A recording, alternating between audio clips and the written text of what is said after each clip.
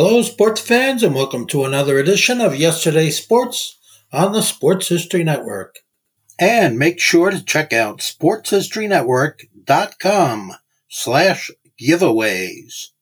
I have two signed books I'm giving away.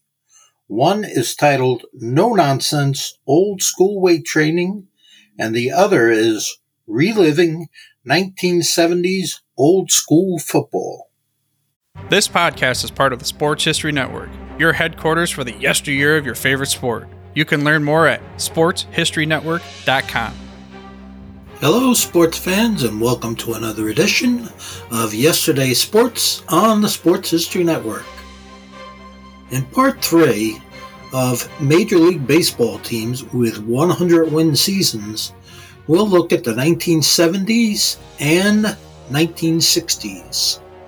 And you'll notice that the teams with the better records usually played in the World Series.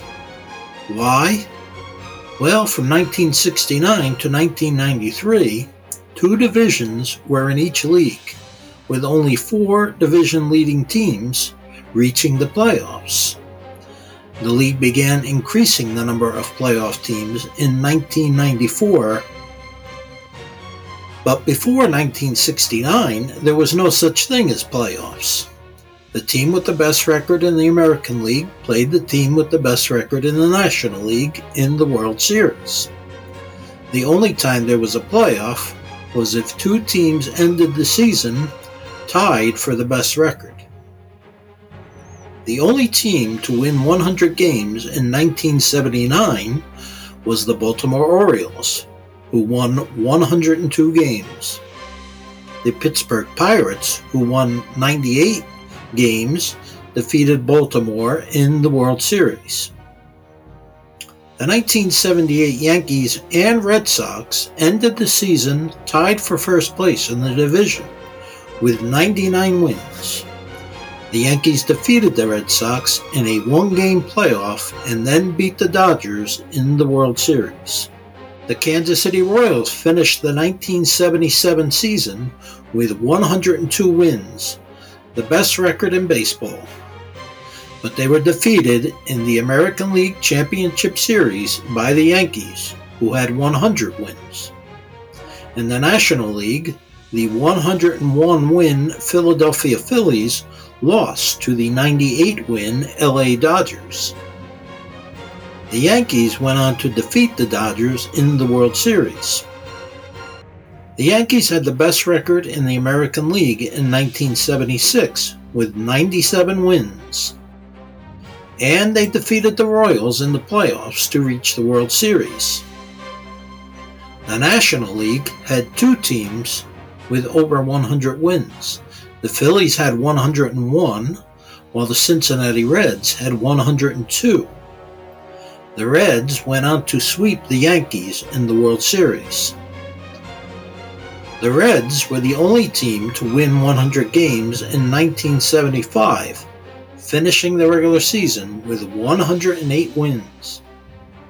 The Oakland A's came close to winning 100 games with 98, but they lost to the 95-win Red Sox in the American League Championship Series.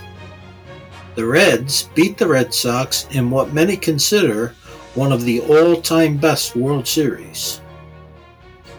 The Dodgers were the only team to win 100 games in 1974, finishing with a 102-win and 60-loss record.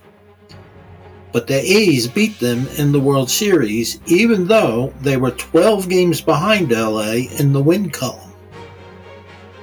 The Reds had the best record in 1973, finishing just 1 game short of 100 wins, but they lost in the National League Championship Series to the New York Mets, who finished the regular season with a meager .509 winning percentage.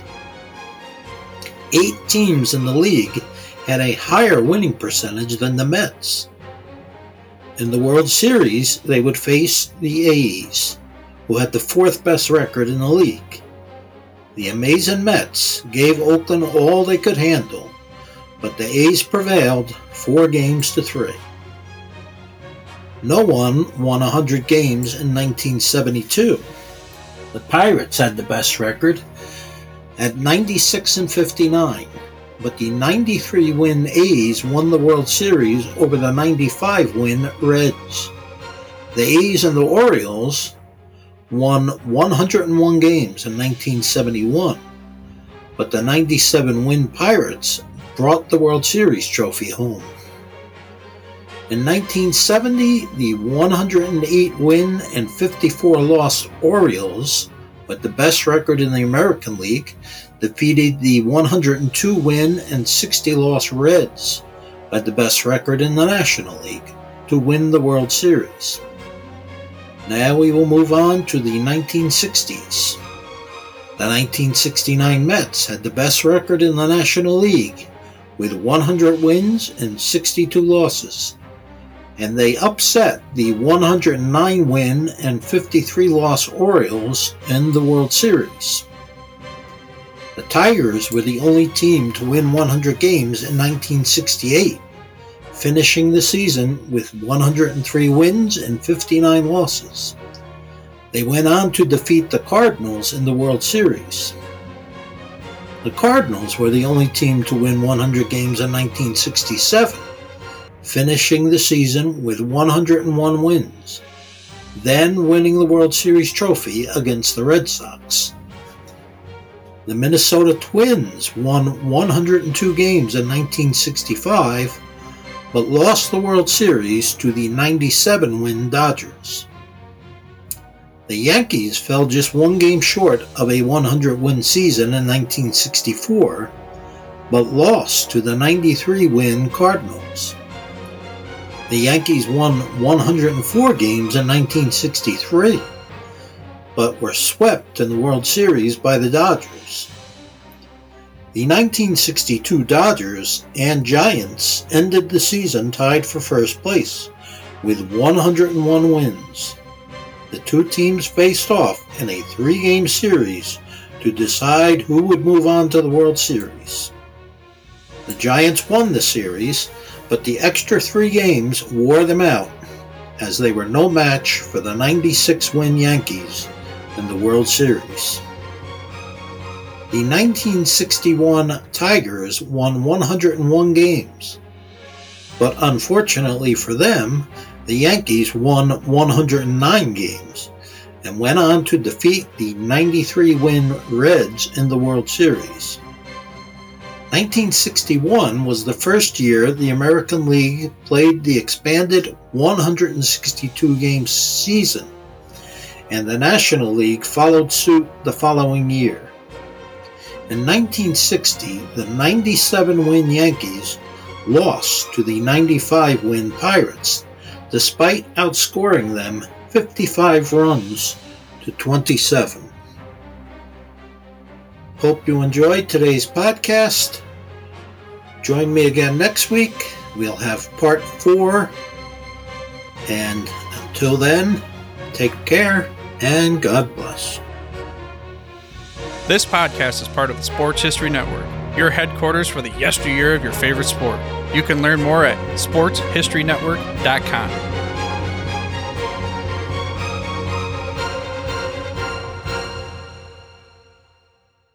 Hey there, sports history fan. This is Arnie Chapman, aka the Football History Dude, and I wanted to thank you for stopping by to listen to another episode here on the Sports History Network. Our podcasters are passionate about uncovering and sharing sports stories from yesteryear. And if you didn't know it already, we have over 30 shows across the network covering all sorts of sports history topics.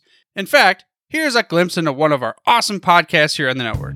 Hello, football friends. This is Darren Hayes of the Pigskin Dispatch podcast, and I'd like to invite you to the portal of positive football history, Pigskin Dispatch and pigskindispatch.com. We talk about everything that centers around the game of American football, expert discussions, the origins of the games, the great players, teams, and coaches, and more, and some great guests and insights from experts. We have new episodes 3 to 4 times a week, and you can find us on sportshistorynetwork.com, pigskindispatch.com, or your favorite podcast provider. How about that? I bet you're super hyped to go listen to that new podcast, right? Well, to learn about this show and all the other podcasts on the network, head over to sportshistorynetwork.com/podcasts. Again, that's historynetwork.com/podcast. Head over there today to find your next favorite sports history podcast.